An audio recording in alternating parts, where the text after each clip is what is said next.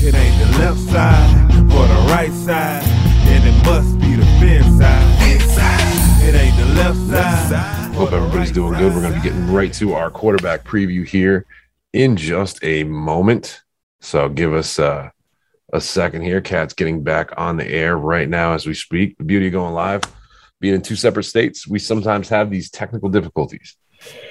So not a worry at all. Cat, welcome back, buddy. I'll let you go back into your spiel here. This is what happens when we do it at lunchtime. Started off draft season on a rough note here. I just kicked myself off. That was the equivalent of our Dolphins first round picks right there.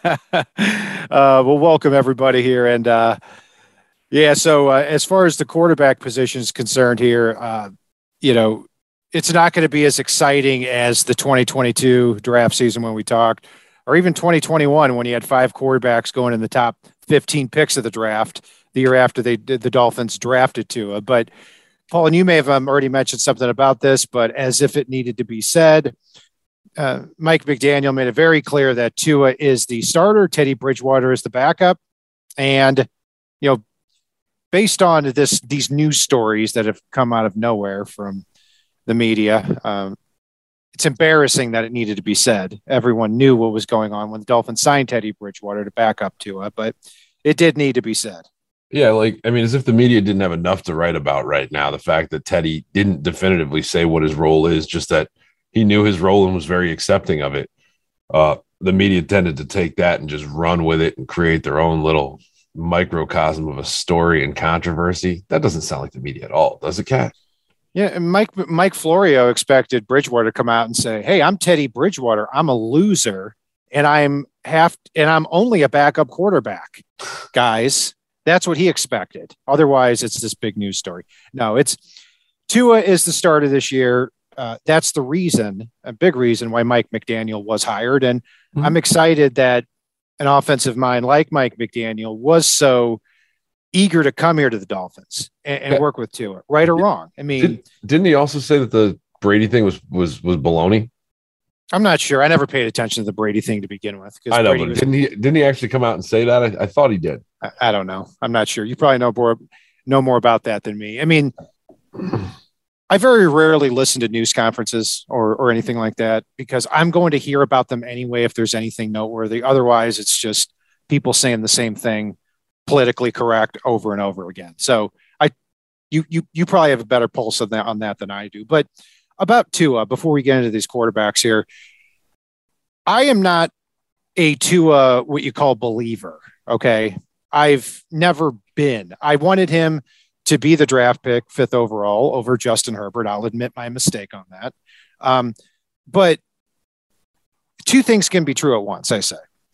Number one, Brian Flores and the Miami Dolphins over the last 2 years could have written the book on how to not develop a quarterback. Put him behind the worst offensive line in the league. At running back, the Dolphins last year were bottom 3 in both yards per carry and yards run. Their receivers were one of the worst in the league in yards after catch. That's not the case this year with Tyreek Hill and Jalen Waddle, and one of the worst in terms of metrics and as far as separation. That is a terrible situation for any young quarterback. Not to say the other ones couldn't have overcome that, but for Tua, it's been terrible. And then part 2, it's also true that even with a great supporting cast, Tua may not be good enough physically. But if that's the case, then you move on here after this year. But what I like and I'm excited about is he's going to be given every single last opportunity for the Dolphins to know who he is. Yeah, and I think his floor, if he can stay healthy, his floor in a good scheme is good enough. And that's not saying he's definitely going to be a great quarterback. I see some stuff that I like as potential for him. He could develop into a very great quarterback, especially given the right scheme, which I think we'll finally have. And this is something we haven't been able to do. Like, as you said, I wouldn't say we had the worst offensive line in the league. I think we manufactured the worst offensive line in the league. We didn't have a great line. The players that have talent are young guys with some promise that weren't being coached up very well. And then our scheme was so atrocious, it took a low-end offensive line and made them the worst in the league. And that's an important distinction as we get teachers in the building. It really, truly is. I somewhat agree with you to a certain extent. I also say that it is a clear talent issue too, and it has been up until this point. Because look, I said in 2020, Austin Jackson is not a good football player. He is at USC. He was not good in his final 2 years there, or his final 2 years. And if you look at his final year there at USC, he played 3 NFL quality opponents: Bradley Anae, Julian Okwara, and AJ Epineza. He whiffed against all of them. And then Liam Eichenberg, you're not going to make his arms longer. That's what it comes down to. But what I do like is that now you got Teron Armstead and Connor Williams there in the building. You take those resources now, Austin Jackson, Liam Eichenberg, maybe Michael Dieter too, and you push them over to the right side. It makes that offensive line better. And it's quite possible still the Dolphins will add a center or a veteran right tackle along the way here still. It is possible. I mean, we've still got Robert Hunt in the fold as well, which is awesome. So, yeah, but as we said, this is our quarterback preview show for the NFL draft. We're not avoiding it just because we don't have a need at quarterback and we don't have a pick in the first 2 rounds. Yeah, and we'll see if any of these guys interest us with the Dolphins having, as of right now, 5 picks: 3rd round, 4th round, 5th round, and 2 7th rounders. So taking a look at this group, Paul, and it's been clear for several months now, really, who the top 5 guys are in no particular order. Kenny Pickett from Pittsburgh, Malik Willis from Liberty, Sam Howell from North Carolina, Desmond Ridder from Cincinnati, Matt Corral from Mississippi. Again, no particular order on that. I'm curious if the Dolphins had a need at quarterback and had a pick in the first couple of rounds, if you were the Dolphins GM, where you would rank these top 5 guys here, because there's so little separating them in a lot of, draft nick circles here. Among the top 5, I'd say Malik Willis, or I'd panic, and I wouldn't love saying Malik Willis. I think you have to overdraft to potentially get a possible backup quarterback amongst those top 5 this year, with Malik Willis showing the most promise out of all of them. So Willis 1, and then from that point, Pickett, Howell, Ridder, Corral. How would you stack those? Pickett's the number 2, but it's then I guess I'd go Howell, Corral, Strong. But it's ugly. It's very ugly. So Strong, I didn't even include. So you would have Strong above Corral? I'd Corral above Strong. All right. So for you, Willis, Pickett, Howell, and then who's? Yeah, Howell. I'd put Howell above Strong here. Sorry. Okay. So stick with me. Willis 1, Pickett 2, Howell 3. Then you've got Ridder, Corral, and Strong as your 4 through 6. I've got Ridder above Howell, and then Strong, Corral. Okay, so for you, it's Willis, Pickett, Ridder, Howell, Corral, and then Strong. Yeah. Okay, got you. It sounds good. Mine's not too far off. So we'll get into this, the players a little bit more in just a sec. For me, number 1, Malik Willis. 2 is Pickett, Kenny Pickett from Pittsburgh. 3 would be Howell from North Carolina. 4, Desmond Ridder from Cincinnati. 5, Matt Corral from Ole Miss. And then for me, Carson Strong is a little bit further off the page, very simply because of his injury. But anyway, Malik Willis, we talked about this a little bit in our mock draft episode here, that, the thing that comes to mind for me with him, he's a quarterback out of Liberty, and he didn't dominate at Liberty. He had 27 touchdowns, 12 interceptions last year, which are good numbers. But when I look at him, I take a look at the quarterbacks from years past who had the clear physical skills. And I think a lot of people have revisionist history about these quarterbacks, like Pat Mahomes, like Deshaun Watson, like Lamar Jackson. These guys who are now in the top 10 of quarterbacks, a lot of these guys were a mess coming out of college. Josh Allen's another one. Josh Allen, back in 2016, the year before he came, or excuse me, 2017, the year before he came out for the draft, He had 1,800 total or passing yards and 16 touchdowns in 12 games for Wyoming and a 56% completion percentage. But you saw the physical skills. So in our mock draft, I had Malik Willis going second to the Lions because I'm thinking, if you really want to move the needle as an organization, you've got to make a move like this to me. Because if you draft a Kayvon Thibodeau, even if he's good, you're probably going to still win only 5 games next year. So he's somebody that could go in the top 5 or top 6. He's somebody who could fall out of the first round. He will go in the first round. I'll say that pretty definitively, even though for me, and he'll go in the top half of the first round. For me, he's a bottom half of the first round talent-wise, but he's the only quarterback I'd even really, truly consider other than the, oh, God, I need a quarterback movement in the first round, if all things were equal. Yeah, I mean, he's a transfer from Auburn. Like I said, didn't dominate at Liberty, but if you're talking about somebody with 4.4 speed and can throw the ball like he does, those are the traits and the tools you want to work with. And if he goes to the Lions, I think that's the best situation. And the Lions would probably end up trading down to get him or trading back up with a 32nd pick instead of using the 2nd overall. But if that's not possible, maybe they do pull the trigger on him really early. That's more of a gut feeling from me at this point in the process, because he can sit behind Jared Goff for a year or two. Goff is good enough to keep the Lions competitive till then. Number 2 for me is Kenny Pickett. To me, the most refined pocket passer in this draft, mechanically sound, and 42 touchdowns this past year. But the question I have is, what happened the 2 years before that when you threw for 13? You went from 13 touchdowns in back-to-back years in 2019 and 2020 to 42 touchdowns in 2021 in his final year as a senior on a Pitt team that won 10 games. So he's somebody that I actually had going 6th overall to the Panthers in our mock draft. And I could see that still, because I don't know what else the Panthers are going to do at the quarterback position. And he's somebody you can slot right in there. But again, those are just predictions right now, because these guys could really go anywhere.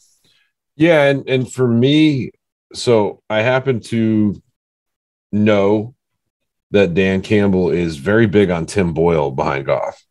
Very big on him, like potential wise, and like if they can develop him. And Dan does weird things. We know this. We're Dolphin fans. We're very aware. And I don't see him also grabbing a quarterback just to grab a quarterback. I don't think he looks at Malik Willis and says, oh my God, we're at number 2 and we got to get this guy. Now, if the Lions trade down, I can foresee that happening. But I think if they trade down too far, you're going to see the Panthers or the Falcons or one of 3 or 4 other teams in that top 15 that truly and direly need a quarterback go ahead and grab him. And I also think that the Steelers are going to go quarterback come hell or high water. And that's where I see Kenny Pickett going in the first round, even though I don't view him as a first-round talent.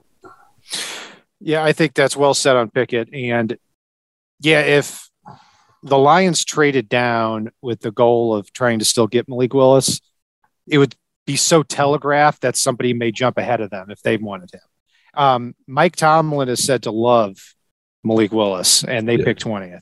Now, I will say this too, and even though I mocked a quarterback to the Steelers in the first round, we can do another little side bet here too. I think the Steelers don't draft a quarterback because they tend to prefer. It doesn't strike Mike Tomlin and the Steelers team does not strike me as a team that would reach on a quarterback. But you never know. I mean, I think they would much rather add another starter and try to zig when the rest of the league is trying to zag in the AFC at the quarterback spot. So I see him sticking with Trubisky. Not saying that's the right move, but and also too on Dan Campbell before I throw it back to you.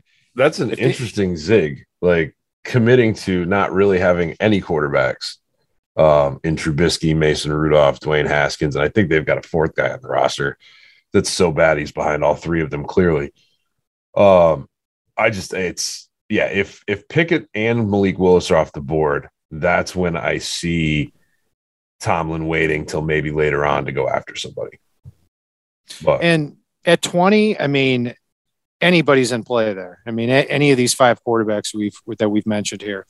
Sam Howell from North Carolina. This is a PFF's top-rated quarterback at this point in the process, and he was a top 5 lock before the season. And then North Carolina lost on offense. They lost Javonte Williams and Michael Carter running back to the draft. They also lost De'Ami Brown and Daz Newsome to the draft. Not a whole lot of talent there offensively, but Howell still threw for over 3,000 yards, 24 touchdowns to 9 interceptions.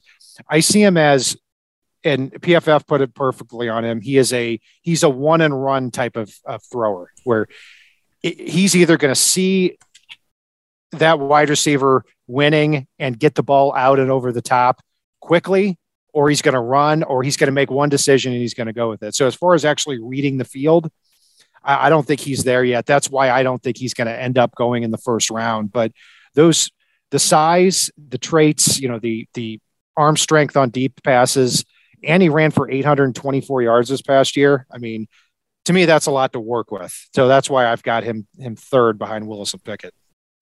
yeah, and one of the guys that I think is hilarious, because you just mentioned Howell being the top rated, was, I know you probably recall this, but early on in the draft process, everybody was trying to push Desmond Ridder up the board. And then everybody went and looked at him and went, no, never mind. Nope. So he's an interesting one. I can't get behind Matt Corral, and Carson Strong's one that just continues to slide, in my opinion. There's not a lot I love with him. I tend to like some of the guys, to be honest with you, down at the bottom of the pile more than anybody we're talking about thus far. And the best part about that is, if Miami goes quarterback, it'll probably be somebody down the list of ways. Yeah, absolutely. And we'll get to those in a second there, because I know you had a name in your mock draft that you want to talk about. Yeah, as far as Desmond Ridder, he's right there with the other guys, but I'm with you on that. I mean, I've said he's a less accurate Ryan Tannehill, and that he's big, he's 6'4", he's 216. He's a patient quarterback, I would say. I would say slower decision making. That's scary. But go with patient. That's better. That's nice. Patient. Yeah, I mean, yeah, it's and look, but the guy is 6'4", 216, and he ran a 4.49. I mean, I would argue he doesn't show that a lot. Kind of like how Tannehill was fast, but was he actually running away from people in the open field? No, and I don't think Ridder would either. And Ridder doesn't use his feet as much as like a Matt Corral or a Sam Howell do, or at least in college. But I will say he's big. He's got a good arm. He ran a 4.49. He's gotten better every single year, and people rave about his character. I just don't know if he's going to actually be able to put it all together. To me, for him to be successful, he's going to have to go to a team like the Saints that have a need a quarterback. They've got a good defense. They've got Michael Thomas and Alvin Kamara. Even without Armstead, they've got a pretty good offensive line. I could see him going there and kind of caretaking that roster for 8 or 9 wins until he gets better. But if he goes to the wrong situation, you ask him to win games on his own, I think you're setting him up for failure. So, Kat, I think you just sold Sam Howell to Shake, one of our admins, because the way you just described Sam Howell was the same way a lot of people talked about Justin Herbert in his final year. I can see that. I mean, look, Herbert, as far as intermediate passes, was very accurate. He would throw to the wrong shoulder, and that always bothered me. Just the details of Herbert's game is why I went away from him as a prospect. But yeah, I mean, you say something crazy happens and Sam Howell falls to day 3. I don't think there's any chance in hell that's going to happen. But that ability to throw the ball over the top, the defense. And now you've got Jalen Waddle and Tyreek Hill. Yeah, that might be worth drafting in the 4th round as a developmental quarterback, because we're always in favor of throwing as many resources at that position as possible, because if you hit on a 3rd or 4th rounder, you saw with Dak Prescott, Kirk Cousins, Russell Wilson, these guys, you're able to take a $1 million contract per year and rebuild the roster that way. So I'm getting way ahead of myself. I can see it now, Kat. We'd get him and we'd have about 40 running plays and 2 pass plays. Oh no, 3 pass plays. Screen right, screen left, throw rainbow downfield. That might be the offense Howell has to be in, because if you ask him to get in there and make all these tight window throws, that's not going to work out for him.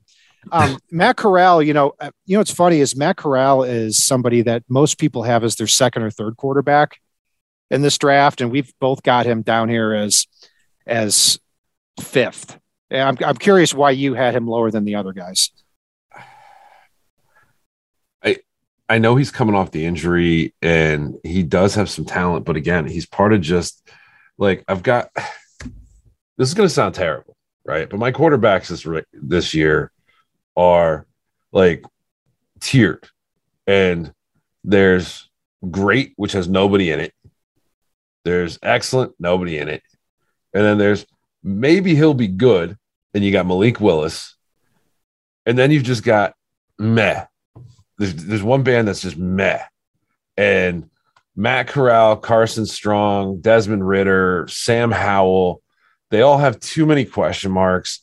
They haven't shown that they've all got quirks that keep them from hitting that, potentially even being able to come near a ceiling, or scarily enough, they might be at their ceiling already.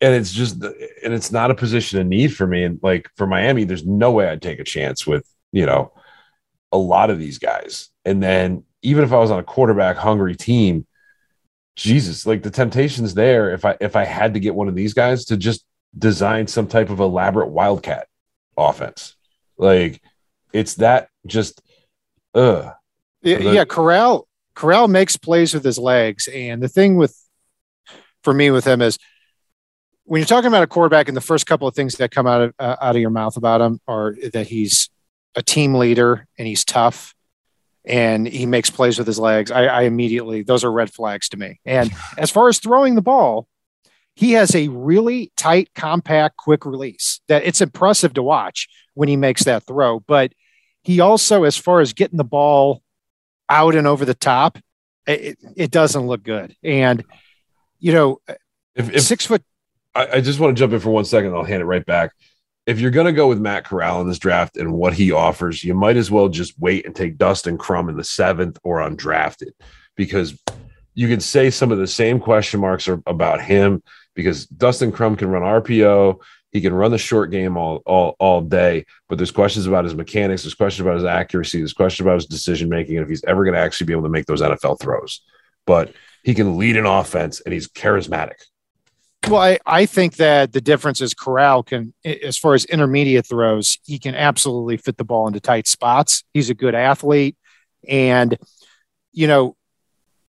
he also took an Ole Miss team from 500 to, 10 wins and 11th ranked in the nation last year. So he's put a lot of good things up there. That there's no doubt about that. And to me, he's got to go to an RPO type of team where you're really limiting the throws that he needs to make. And because of that, I don't think there's going to be I don't think all 32 teams are going to be interested in him. And he's already had injury problems. He's 6'2", 200 pounds, but part of his game is being tough and taking a lot of hits. Well, when I hear that, I hear injured in the NFL because of that style. So again, guy can go anywhere. Speaking of injured, Carson Strong from Nevada, if his knee were healthy and we were playing in the 1980s, Carson Strong might be the number one pick in the draft. I mean, we're talking about somebody who is big, 6'5", 230 pounds, and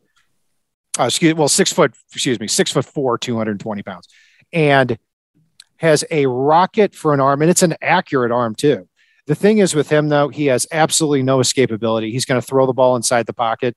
One comparison I saw is Drew Bledsoe. I'd say he's a worse version of Drew Bledsoe. But he's also got osteochondritis in his knee. And, without getting too deep into the medicals, that knee is in really bad shape. And I think it's going to drop him here on a lot of boards. And basically what that means is that knee, it's blood struggles to get to the bone in that knee. So it higher risk of injury and more than likely a degenerative injury. I'm not enough of a doctor to elaborate on that, but and also too, when you're a pocket quarterback, you rely on that knee to, if you're standing in the pocket. So, I think a lot of people are going to be shocked at where Carson Strong ends up going because of that injury. Some people have him in the second. I see him falling mid to late day 3. Yeah. Early to mid day 3, I should say. 4th, 5th round, I'm going to say. I think he'll go in the first 2 rounds, but I don't think he deserves to go in the first 2 rounds. There's still some very quarterback hungry teams that are going to panic when the game of musical chairs here starts to settle down even more. You can see some of that panic already as far as the free agency and draft trade market went thus far. Baker Mayfield may be the best of what's available right now, and that's not a good place to be. Although Jimmy G might be available too, and that's also not a great place to be. So yeah. If I had to guess, I would say Jimmy G ends up staying and Baker Mayfield ends up with Seattle and competes with Drew Lock. Panthers traded for the 3rd overall pick in 2018 and Sam Darnold last year, and that was a nightmare. If they trade for the 1st overall and Baker Mayfield, who is less likable than Sam Darnold was, I think that's going to be even worse there for the Panthers, even though I think Mayfield's a lot better than Darnold. But yeah, Paul, looking at the rest of the quarterbacks, I mean, after these top 6, it's, you've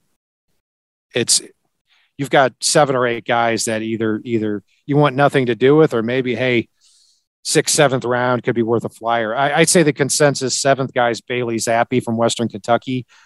I'm not a big fan. I don't see the arm at all. He threw for almost 6,000 yards last year and 62 touchdowns for Western Kentucky. Don't get too excited, though, because Brandon Doughty, if you remember him, 6th or 7th rounder for the Dolphins back in the Adam Gase era in 2016, threw for 97 touchdowns for Western Kentucky in 2 years. So didn't amount to much. I think Zappi's NFL career is going to be similar, even though he might be a little bit better of a prospect. But I've got 2 or 3 names. He's got enough upside between him and guys like Caleb Ellaby in different ways that they're worth a late round flyer on to bring them in and just see what they've got and see how you can develop them, especially if you've got a room full of teachers out there. Yeah, Ellaby is somebody that I had on kind of my short list as guys in the 6th, 7th round I might be interested in. He's got mobility. He gets the ball out quickly. I think he really struggles to drive the ball outside the hash marks, but you're going to have limitations at this point in the draft. I'd say the top guy I'd like with one of those 7th round picks would be EJ Perry from Brown. And, I know the Ryan Fitzpatrick comparison is going to be a little bit lazy on it, but I've watched a few games of his. I watched him in the East-West Shrine game. I can see the comparisons. He plays with great anticipation. And like with Fitzpatrick, what I liked is when he would start making plays with his feet, he would use every last inch before the line of scrimmage, before he'd need to throw the ball. And he'd understand the risk. He understands risk when he's playing. So he knows when to put the ball high and away. He knows when to tuck it. Those are the kinds of things that I'm looking for out of a backup quarterback. Had 241 yards passing in the East-West Shrine game, 3 touchdowns. But if you look over the last 2 years, 45 touchdowns, 26 interceptions, not even a 2-to-1 touchdown interception ratio. Fumbled the ball a lot too, but he also played on Brown. So you're not surrounded by a lot of, incredible talent. But you get in the 7th round and you draft him. He's somebody I would like. Also, Jack Cohn there from Notre Dame, transferred from Wisconsin, came to Notre Dame for a year, threw for 25 touchdowns to 6 interceptions. I think in the post-draft, he's moved up a little bit from that undrafted free agent range to the late rounds. Good size, accurate, just not a whole lot else left to his game. You're looking at probably a Chad Henne type backup. I missed who you were talking about on this one. Sorry. No, Jack Cohn from Notre Dame. Oh, yep. Yeah, and also Brock Purdy from Iowa State, kind of a West Coast offense guy. Never emerged into the, 2nd or 3rd round pick. A lot of people thought he would be. Probably going to go late rounds too. So, yeah, Perry, Cohn, Brock Purdy. Those really are the 3 guys I'd have my eye on in the 7th round for the Dolphins. Yeah, I do like Brock Purdy. I do like a couple of the other guys. Eric Barrier out of Eastern Washington is a guy I mentioned the other day. He's got very weird footwork, I'll say, but he's one of those guys that he had a very clean pocket a lot of the time at Eastern Washington.